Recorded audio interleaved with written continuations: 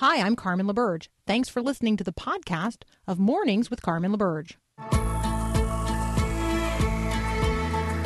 Getting ready to represent Christ to your world today. This is Mornings with Carmen LaBerge on Faith Radio. If we're gonna fly, we fly like eagles, arms out wide. If we're gonna fear, we fear no evil. We will rise. By your power we will go. By your spirit we are bold. If we're gonna stand, we stand as giants. If we're gonna walk, we walk as lions. Well, good morning again. It is the 25th of June, which means that today is the day that former Minneapolis police officer Derek Chauvin is going to learn his sentence in the May 2020 death of George Floyd. You will recall that a jury in April convicted Chauvin on second-degree murder and other charges. Prosecutors have asked the judge in this case, Judge Peter Cahill, for a prison term of 30 years. Chauvin's attorneys have suggested probation. Judge Cahill has already said that the severity of the crime warrants a higher sentence, has not indicated what that will be, but that sentence is going to be issued this afternoon. And so let's be anticipating that. Let's be praying for the peace of the city. Let's be praying for justice tempered by mercy. I think this is one of those times when Christians in the conversation have the opportunity to recognize that we all scream for justice when it comes to others, but we all, plead for mercy for ourselves and those we love. And so let's be mindful of that. There is always a tension when it comes to sentencing. There's a tension between justice. I mean, what would be just in this case, and mercy. And so recognizing that no length of sentence of any kind is ever going to bring the life of the individual back. And so good time for us to remember that all have sinned and fall short of the glory of God, that the consequences of sin are death, that Jesus has dealt with it in terms of the ultimate penalty that we all pay. And the question is whether or not you receive the free gift of grace that God offers in Christ Jesus to pay the just penalty for your sin. Like, that's the conversation we're all having with God ultimately about justice. And it's a good time to have it in the culture as well. What is justice? Why do we understand it the way we do? And have we arrived at a place where we just understand it as vengeance? And if so, does that work long term as a society and as a culture? We don't get what we deserve from God. In fact, we get precisely what we don't deserve. We get grace. And I recognize we don't have a grace-based justice system here in the United States of America. But as Christians, that's still the conversation we ought to be having in the culture. We ought to be the people who are bringing a grace-based conversation to the conversation about justice in the culture today. So I know it's complex. I know it's hard, but it's also necessary. So let's be praying for peace, and let's be talking about the reality of real justice as we all stand as sinners before God in need of his grace and redemption. All right, next up, I've got Adam Holtz from Focus on the Family's Plugged In. We're going to talk about, not only what's on the screen, but some things going on in the culture as well. We'll be right back.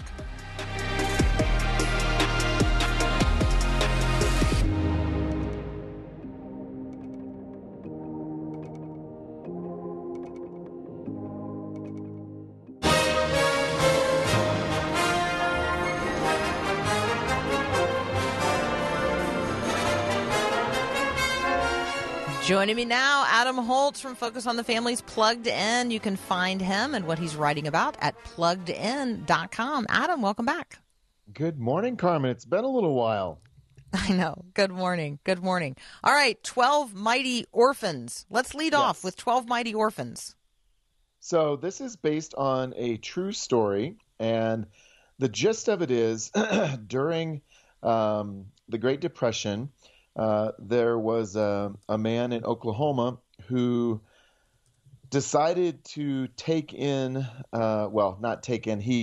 he managed to place, if you will, 12 orphans at the Masonic home in Fort Worth, Texas. Excuse me, not Oklahoma. and he created a football team with them. And there was enormous pushback that people said, we don't want to play football against convicts. We don't, they were really facing a lot of prejudice, if you will. But his name was Rusty Russell, and he was determined to really build into these orphans' lives. Now, the reality was Rusty had been incredibly successful himself, but his own secret was he had been an orphan, which very few people actually knew. And so he wanted to instill in these boys the life lessons that would enable them to go on and succeed. And playing football in Texas, even back then, football in Texas was a big thing. And these guys weren't necessarily the caliber of, huge, fast athletes that people in Texas were used to. So what Rusty did was he really focused on the passing game, which we take for granted in football now, but football was mostly a running game back then. And so he became sort of an accidental pioneer of the way the game is played today. So we have an inspirational story. We have a story that helps us understand the history of football. If there's a caution here in this PG-13 movie, we've also got pretty realistic dialogue that includes about 80 profanities. So even though this is a super inspiring story, it may not be the most family friendly for younger viewers. I think for teens in their middle years on up, this could be a great one to watch. But below that, I think you're going to want to exercise some caution. All right. Yeah, I think it's a great conversation starter, and particularly, for our teenagers. That's really good. How about F9? F9. This is not a movie about a function key. So let's just get that out of the way. Or a tornado. Thankfully, we don't have F9 tornadoes. So this is the 9th movie in the Fast and Furious franchise. And there's two kinds of people in the world, people who love this franchise and people who probably don't care a whit. But let me fill you in if you're not up to speed, if you will, on this one. This franchise started back in 2001. Vin Diesel is sort of the anchor point here. And it started as a gritty kind of almost like Miami Vice on steroids franchise about illegal street racing and crime. And it has since grown into a global phenomena that is actually pretty staggering. And we're a long way from street racing now. About the 5th or 6th movie, it began to transition into something much closer to a James Bond-ish kind of franchise, and even almost a superhero kind of thing, in that they don't have superpowers, but the stuff they do in these cars is so utterly insane that you can't help but sort of think of them in superhero-ish terms. And in each of the last several films, they have had to fight against Bondy and kind of bad guys who are bent on global destruction. And that's the case this time around. Charlize Theron reprises her role as a villain named Cypher. She has bad plans for the entire world. And Vin Diesel, his character Dominic Toretto, and his crew of racers must stop them. There are more explosions, fights, bullets. I mean, it's just nonstop, but it's PG-13 and it's very cartoony in that the good guys never get hurt at all. After a day of rolling cars around and dodging bullets, Vin Diesel usually looks like he just mowed his yard, and that's about as bad as it gets. But if you're a bad guy, the body count's pretty high. Lots of guys get shot and blown up, but it's all very sanitized in that superhero kind of mode. So that's what we're dealing with here. Two things of note. There's a really strong emphasis on family. This movie has a nice message about forgiveness. And they always sort of start and end with some talk about God and God being present, God watching over us. The last several movies always end with a meal with this extended family where someone says grace. And so there are some kind of poignant moments in here that are really sweet amidst all the explosions. So in reading just a handful of reviews of this film, I feel like reviewers completely miss what the Fast and Furious series is even trying to do. I feel like well, I think that all of these critics, it's like they're just saying, that there's nothing good about the film at all. Like it's just all like, but it seems like they've missed what you have pointed out, which is that there's a storyline here that's just really very different than a car race or a car centric or car themed or car chase themed. Although there's lots of car chases, like that is sort of what the series is about. But cars being where cars are not supposed to be, I think, as one critic put it. Well, I'll just say there's a car in this one that ends up in outer space, and the people making these movies, they're in on the joke. Like there's dialogue. No, that's my point. I think that's my point. Like it's supposed to be like a ridiculous, funny thing, and it's like the critics all miss that the whole thing is ridiculous and funny. Right. No, that's right. Yeah. And they're laughing all the way to the bank. The last 3 of these movies have all made over $1 billion. These are huge movies. Yeah, and the U.S. audience is really not the primary audience anymore. No, it's really an Asian audience. Yeah. That's all right. Hey, we have to take a super quick break. When we come back, Adam Holtz is going to brief us in on Pinocchio on Amazon Prime. That's up next here on Mornings with Carmen. Now I'm alive and born again, rescued from the grip of sin. Continuing my conversation with Adam Holtz from Focus on the Family's Plugged In. There's a ton of great content up right now at pluggedin.com that I don't want you to miss. There is an Anti-Heroes Become Heroes episode in the Plugged In Show podcast, and there is a great blog on how to get our kids off of screens this summer and some alternatives to that. So I want to direct you to those. Adam, let's talk briefly about Pinocchio, and then I want to get to the Billie Eilish conversation. Yeah, cool. Yeah, Pinocchio is one of those stories that existed before Disney, but probably most of us are most familiar with the Disney take on, the story of Geppetto creating a little wooden boy who lies and his nose grows. But this is a movie. It actually came out about a year ago, but it has just now shown up on Amazon Prime in the last couple of weeks. It is a live-action Italian production. If you watch the Amazon version, you'll get overdubs. So at times it feels a little bit like a Godzilla movie, only with Pinocchio. And this is an unusual film in that it really has some moments of incredible tenderness and delightfulness. Roberto Benigni is in it. Some of you may have seen Life is Beautiful, and he is wonderful as Geppetto. And there's another Italian boy whose first name is Federico, and I'm not even going to try to pronounce his last name because I'll butcher it. And he has CGI and makeup to make him look wooden, and he's pretty delightful too. So this really gets back to the roots of the Pinocchio story. And the Pinocchio story was intended as a really strong cautionary tale, sort of in the Brothers Grimm neck of the woods, thematically, against, kids disobeying their parents. And Pinocchio does that repeatedly. He makes bad decisions, and some really, really bad things happen to him.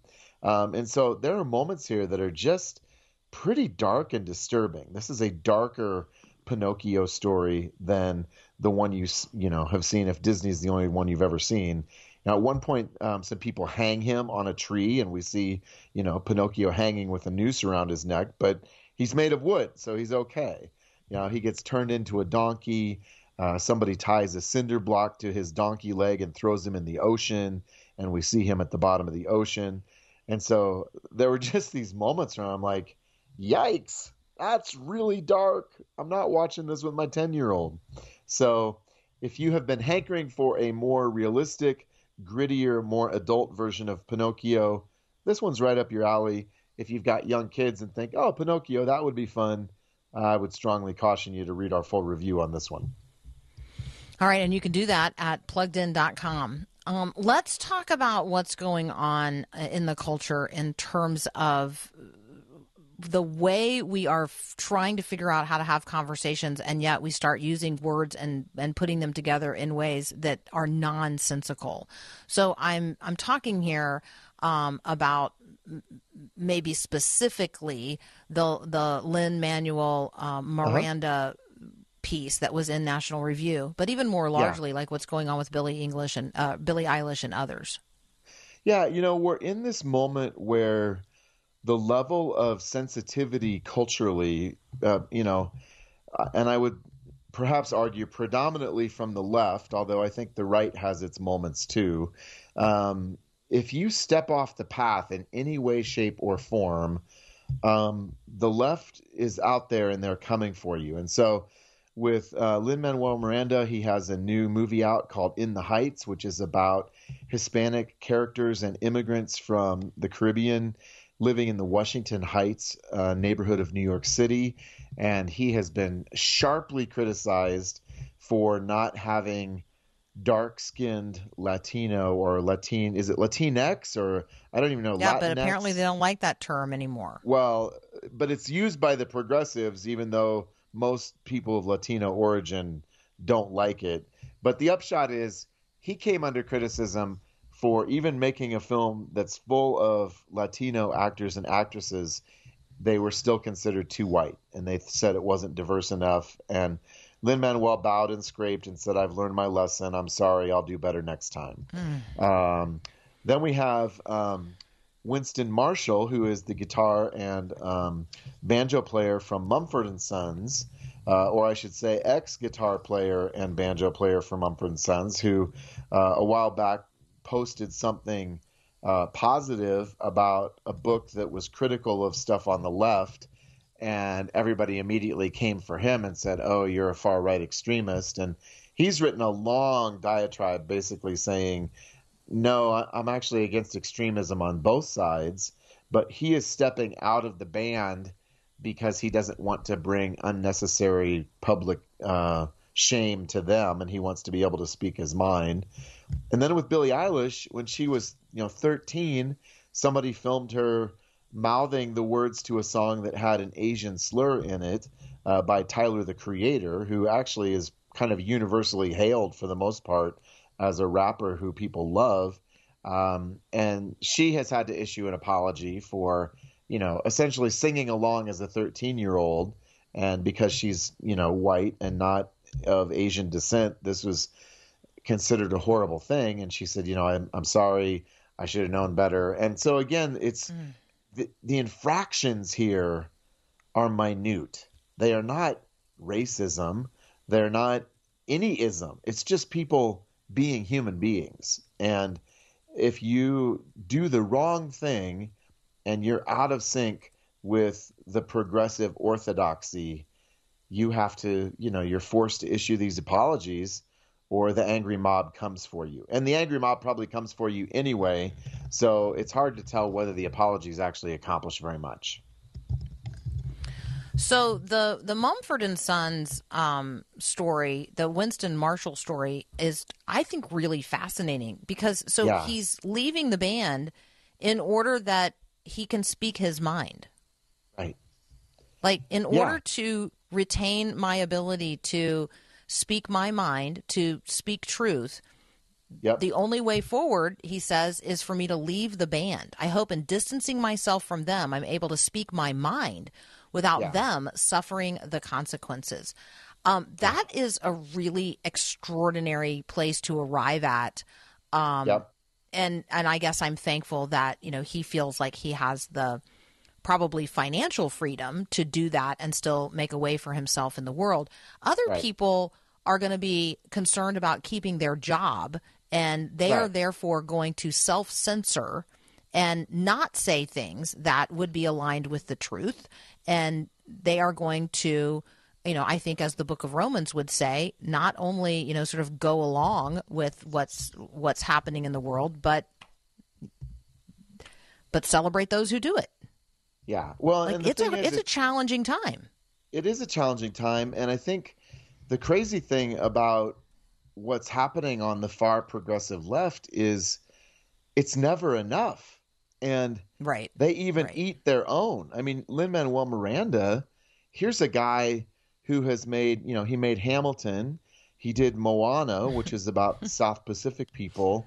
And now he's done this story focusing on his own community that he came from. I believe he's from Puerto Rico. So he's singing his own story here. He's not telling somebody else's story. And he's wanting to lift up this group of people that he loves. And he's basically told, not good enough. You did not do a good enough job here. Your diversity is not diverse enough for us. And It's not diverse in the direction that we are interested in. right. That's incredible. I mean, that's incredible. He's not a conservative, but he loves his culture and he loves his people, but apparently he didn't do it in the right way. And now he wanted the best people with the best, Right. voices to engage. Yeah, it's very, very interesting days in which we live. Adam, you and I got to leave it right there. Thank you, as always, so very much. You guys check out what Adam and others are writing. You can find it all at Focus on the Family's pluggedin.com. We'll be right back.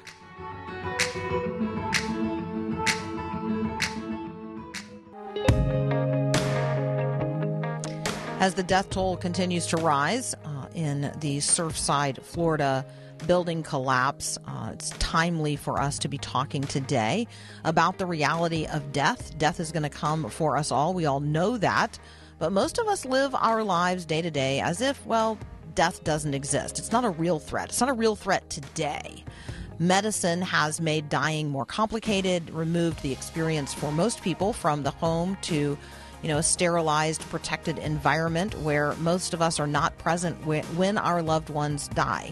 Death is kind of partitioned off, separated from, the reality of life. And we find ourselves ill-equipped to deal with death as it approaches. And many of us have not thought about dying well, and we have not thought about living as those who are prepared to die. Well, a decade ago, author Rob Moll explored all of this, and he wrote a book called The Art of Dying, in which he gives guidance for those who care for the dying as well as for those who are grieving. And then at the age of 41, a decade after writing the book, Rob died in a hiking accident.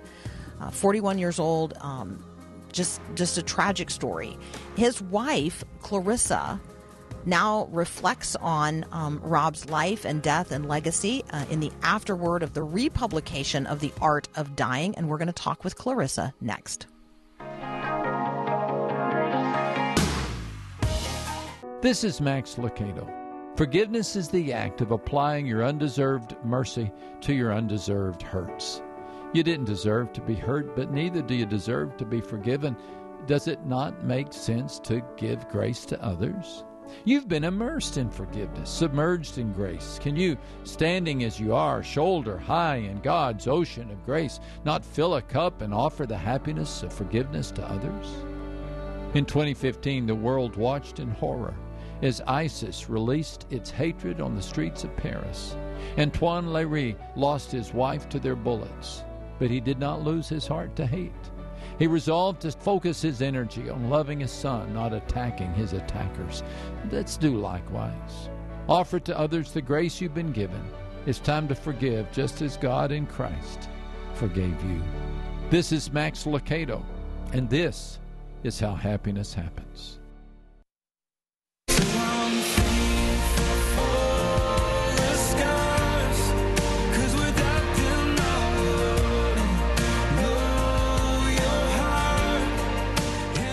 Joining me now, Clarissa Moll. You might recognize her husband's name. He is the author of The Art of Dying, published 10 years ago. Just an excellent resource for Christians as people who are called to live as those prepared to die, and then also for each and every one of us as we come alongside those we love in this life as they go through that process that leads unto death. Clarissa joins me today a couple of years following the death of her husband, Rob, and we're here to talk about that and the republication of the book, The Art of Dying. Clarissa, thank you for joining us today on Mornings with Carmen.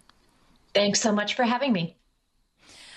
These conversations have to be both a blessing and really difficult for you to have. Yeah, it's certainly a reality I never could have expected when Rob wrote his book a decade ago, that here I would be his widow talking about his words. But I am grateful that he wrote those words because they've been a gift to me in grief. And I'm convinced that they can create a new path forward for all of those who have lost loved ones and are in the same kind of situation I have been in. You are a really young widow, and and the mom of 4 kids. Let's talk a little bit about Rob. Let's talk a little bit about the conversations you guys had prior to his writing of The Art of Dying, because I imagine that there were lots of conversations when he was a hospice chaplain and seeing the disconnect between what Christians espouse about our belief in heaven and how we ought to live with the expectation of death, but then the reality of how most Christians were actually processing through that. So true. That's right. Rob was a hospice volunteer because he had been reporting for Christianity Today on the Terry Schiavo case. And he had seen how families wrestled with end of life issues. And he really wanted to get his head around what Christians could do to die better. And what he found was that sometimes our hope of heaven actually kept us from dying well, that we were unwilling to reckon with our mortality, that we were unwilling to allow God to take over in those last days. And as someone who was a firm believer in our eternal hope, Rob thought, you know what, there's got to be some way of doing this better. And we talked a lot about death and dying in our early 30s when he was writing his book. They were conversations, honestly, I didn't want to have. I didn't want to think about him dying, about me dying, about one of us away from that picture of our family. But they were important conversations to have. And I am so grateful that we pushed through and did the hard stuff and talked about those things. I don't know, Clarissa, if it's a time of life issue or maybe that we as a culture, because of the pandemic and other things, are talking more about the reality of death, where people are dying, the circumstances in which they are dying by themselves. But it does feel like there's more conversation about this today than there was 10 years ago, certainly than there was 30 or 40 years ago. I'm wondering if you are recognizing that as well, that people do seem more primed for these conversations today, where in the past, maybe, I don't know, these were conversations that were deemed inappropriate to be made public. I would agree. Certainly, the pandemic has forced death into view, right? We are not able to turn away from it in this season. And I think my primary concern is now, as the world begins to reopen in many places and life is getting back to normal, that these conversations about death and dying will ebb away, that we'll try to move on to a new normal where we don't have to think about these things anymore. But the reality of the pandemic, what it's taught us, is that death is something that comes to each of us. And it would do us well to be prepared. When we think about, just specifically what's covered in the book, The Art of Dying, it is by Rob Moll, and it's been reissued by InterVarsity Press with a new afterword by his wife, Clarissa Moll, who joins us now. The Art of Dying, Living Fully into the Life to Come, first published in 2010. When we look at the contents of the book, I'm wondering, in your own experience, it all holds up. I recognize that. But in the face of Rob's death, is there some portion of the book that maybe was a surprising gift to you? Well, Rob died suddenly. He died in a hiking accident on our family vacation. And so we had no warning. And people have asked me, were you prepared for his death, having had these conversations with him and living alongside of him as he published and wrote on this topic? And I have to say, yes, I was very prepared for his death because we talked about our end of life concerns, what we would do in the event of one of us passing, and how we would handle finances and children and all of those kind of things. And so, yes, in some ways, I was very prepared for his death. But what has really surprised me, and he talks about this in his chapter on mourning, is that nothing at all can prepare you for grief. Nothing can prepare you for the brokenheartedness that comes from losing a loved one. And that's something that really surprised me because I honestly thought after all of our conversations, we'd been prepared. And I will say that that preparation has allowed grief to take up the space it needs to in my life. And I don't think that would have been possible without those conversations to engage with the very difficult and unexpected weight of loss. I'm talking with Clarissa Mole. We will return to this conversation about the art of dying in just a moment. In you I rest, in you I found my hope, in you I trust, you never let me go. Continue my conversation with Clarissa Mole. We are talking about her husband's book, The Art of Dying. It has been republished, reissued by our friends at InterVarsity Press. I'm going to highlight it for you. If you did not read it 10 years ago when it came out the first time, this is an excellent, excellent resource. Personally, it's an excellent resource for congregations. It has a study guide. It will lead you into conversations about living fully into the life to come. It is honest, it's provocative, it holds up over time, and it's theologically rich. So, Clarissa, I love the end of the introduction where Rob says this: meditating on one's death has been practiced throughout Christian history. St. Isaac the Syrian instructed, quote, "Prepare your heart for your departure. If you're wise, you will expect it every hour. And when the time of departure comes, go joyfully to meet it, saying, 'Come in peace. I knew you would come, and I have not neglected anything that could help me on the journey.'" How did Rob live as one prepared to die? Oh, Rob lived richly. He enjoyed nature and our family. He enjoyed his work. He enjoyed relationships deeply. And I think that's the first step in learning to die well. It's to live well, to enjoy all of what life has to offer. Second, though, I think Rob was always very aware of the limited nature of human life, that we were fallible, that we were fragile, and he was always willing to reckon with that, whether it was in a physical way with an illness or in a larger way in relationships. And as I think about how he prepared to die, his awareness of his mortality stemmed from his hope in Jesus, that understanding his smallness allowed him to open his heart to God's greatness and to the work of Jesus on his behalf. It's not lost on anybody listening that this past Sunday was Father's Day, and that that's now a whole different thing in your house. So can you just give us a little bit of a window into, what's going on as a family, it really in not only in support of you as a mom who's now doing a really difficult thing, raising 4 kids, but also just as your kids. Kids change so much in a year and certainly in 2 years. And so as they mature, how their sort of conversations about these things and exploration of it, how that's all changing. Well, I'm always honest with my children. I'm not going to sugarcoat. We don't use euphemisms. We say that Dad died.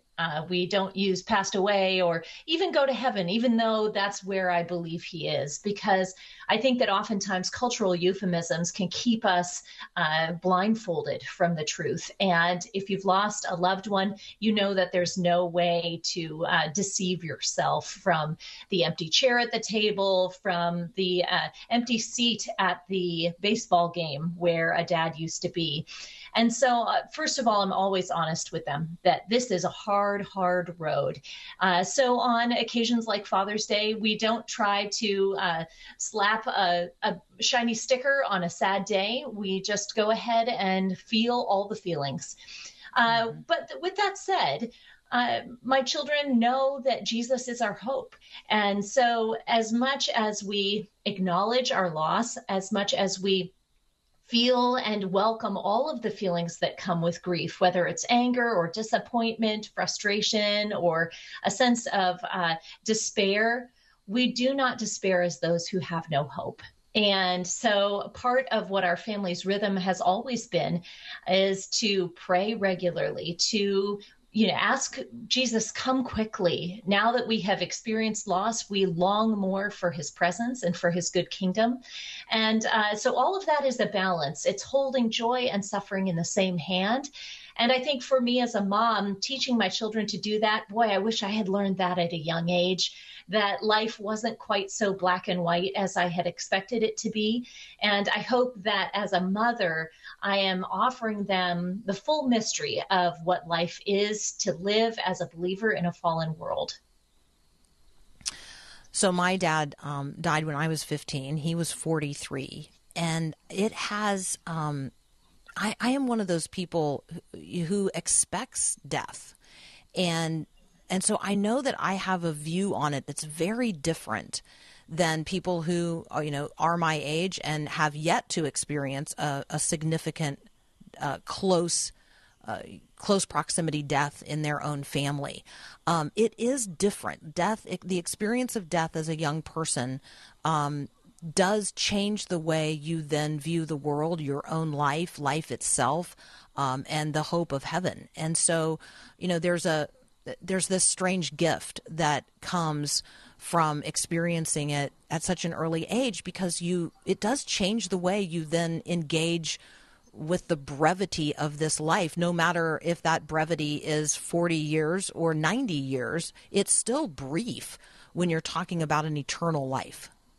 That is so true. And first I want to say I'm sorry for your loss, Carmen, because, one of the things that we don't say to people after the fact, as years go on, is that the ache continues, that in some way or another, grief carries out its walk with us throughout our lives. And so even when your loss has occurred years in the past, it does change your perspective. And whether you're years later, you're looking at your daughter walking down the aisle and she doesn't have her dad with her to do that, or whether there's a special occasion that your person just isn't there for, you feel that grief for years and years to come. And that perspective shift that you talk about isn't just an instantaneous kind of thing, but it's something that walks with you. And I think it gives you wisdom. It gives you a sense of purpose. And for the believer, it gives you a strong sense of longing for God's coming again. So, Clarissa, I have this question here, and it just says blacksmithing ? I'm wondering if you have something that Rob forged. If you have something, is there a physical thing from his blacksmithing hobby? I do, yes. And, so few people ask me about his blacksmithing days. Yes, I do. I have some iron rings and hooks that he forged during his volunteer blacksmith days. And, anything after your person passes away, anything that is tangible is just such a precious treasure. So even these small things that he wrought in the forge are precious to me now because his hands touched them. And so in some way, they're a tangible reminder of his life. Absolutely. We are thankful that God pounded into his heart and then he pounded out onto a keyboard the book, The Art of Dying. But I'm particularly thankful that he also pounded some things out that you can still hold on to from his blacksmithing, because I think that's really, really cool. Clarissa, thank you so much for joining us today on Mornings with Carmen. Thank you for having me. Ongoing blessings. That is Clarissa Mole. We are talking today about the republication of her husband's book, The Art of Dying, Living Fully into the Life to Come. We'll be right back. Who let the dogs out? Who let the dogs out? I think Paul's playing this because it is Take Your Dog to Work Day. Yes. And possibly because while I was away, my family got another dog, and I get to meet her tomorrow. So there you go. Maybe that's why. All right. There you go. She doesn't have a name yet, but I am sure that Studio Dog is none too happy that there's now a fourth dog on the farm, on the LaBerge farm. So there you go. More reporting on that next week. Hey, over the weekend, go ahead and text the word event to 877-933-2484. You could do that right now. You could also visit us at myfaithradio.com. Get all the information about our live stream event this coming Sunday night. It's going to be hosted on our YouTube and Facebook channels at Faith Radio. We want you to join in this Conversations with Carmen event. If you go to the website right now, myfaithradio.com, and click on the link to that page, then you can actually submit your question in advance. And if you submit your question in advance, there's a really good chance it's going to get answered. Why? Well, because I'll have it in advance and I might have like a minute to prepare. So go ahead and give me a heads up that you've got a question for me to address. Maybe, how does my faith walk itself out into the culture in a particular way? Maybe I'm trying to address something at work. Maybe I'm challenged to process through something with a friend, a colleague, a child, a parent, whatever it is. We're going to take the issues of the day. We're going to bring the mind of Christ to bear. If you've ever thought, I've got a question for Carmen, or I'd like to have a cup of coffee with Carmen and ask this question and have her help me process through it, that's what we're doing. So go to myfaithradio.com and check that out, or text the word event to 877-933-2484. I will see you Sunday night, and then right back here on Mornings with Carmen on Monday morning. Have a great weekend. God bless. Thanks for listening to this podcast of Mornings with Carmen LaBerge from Faith Radio. If you haven't, you can subscribe to automatically receive the podcast through iTunes or the Google Play Music app. That way, you never miss an episode. It's also available anytime at myfaithradio.com.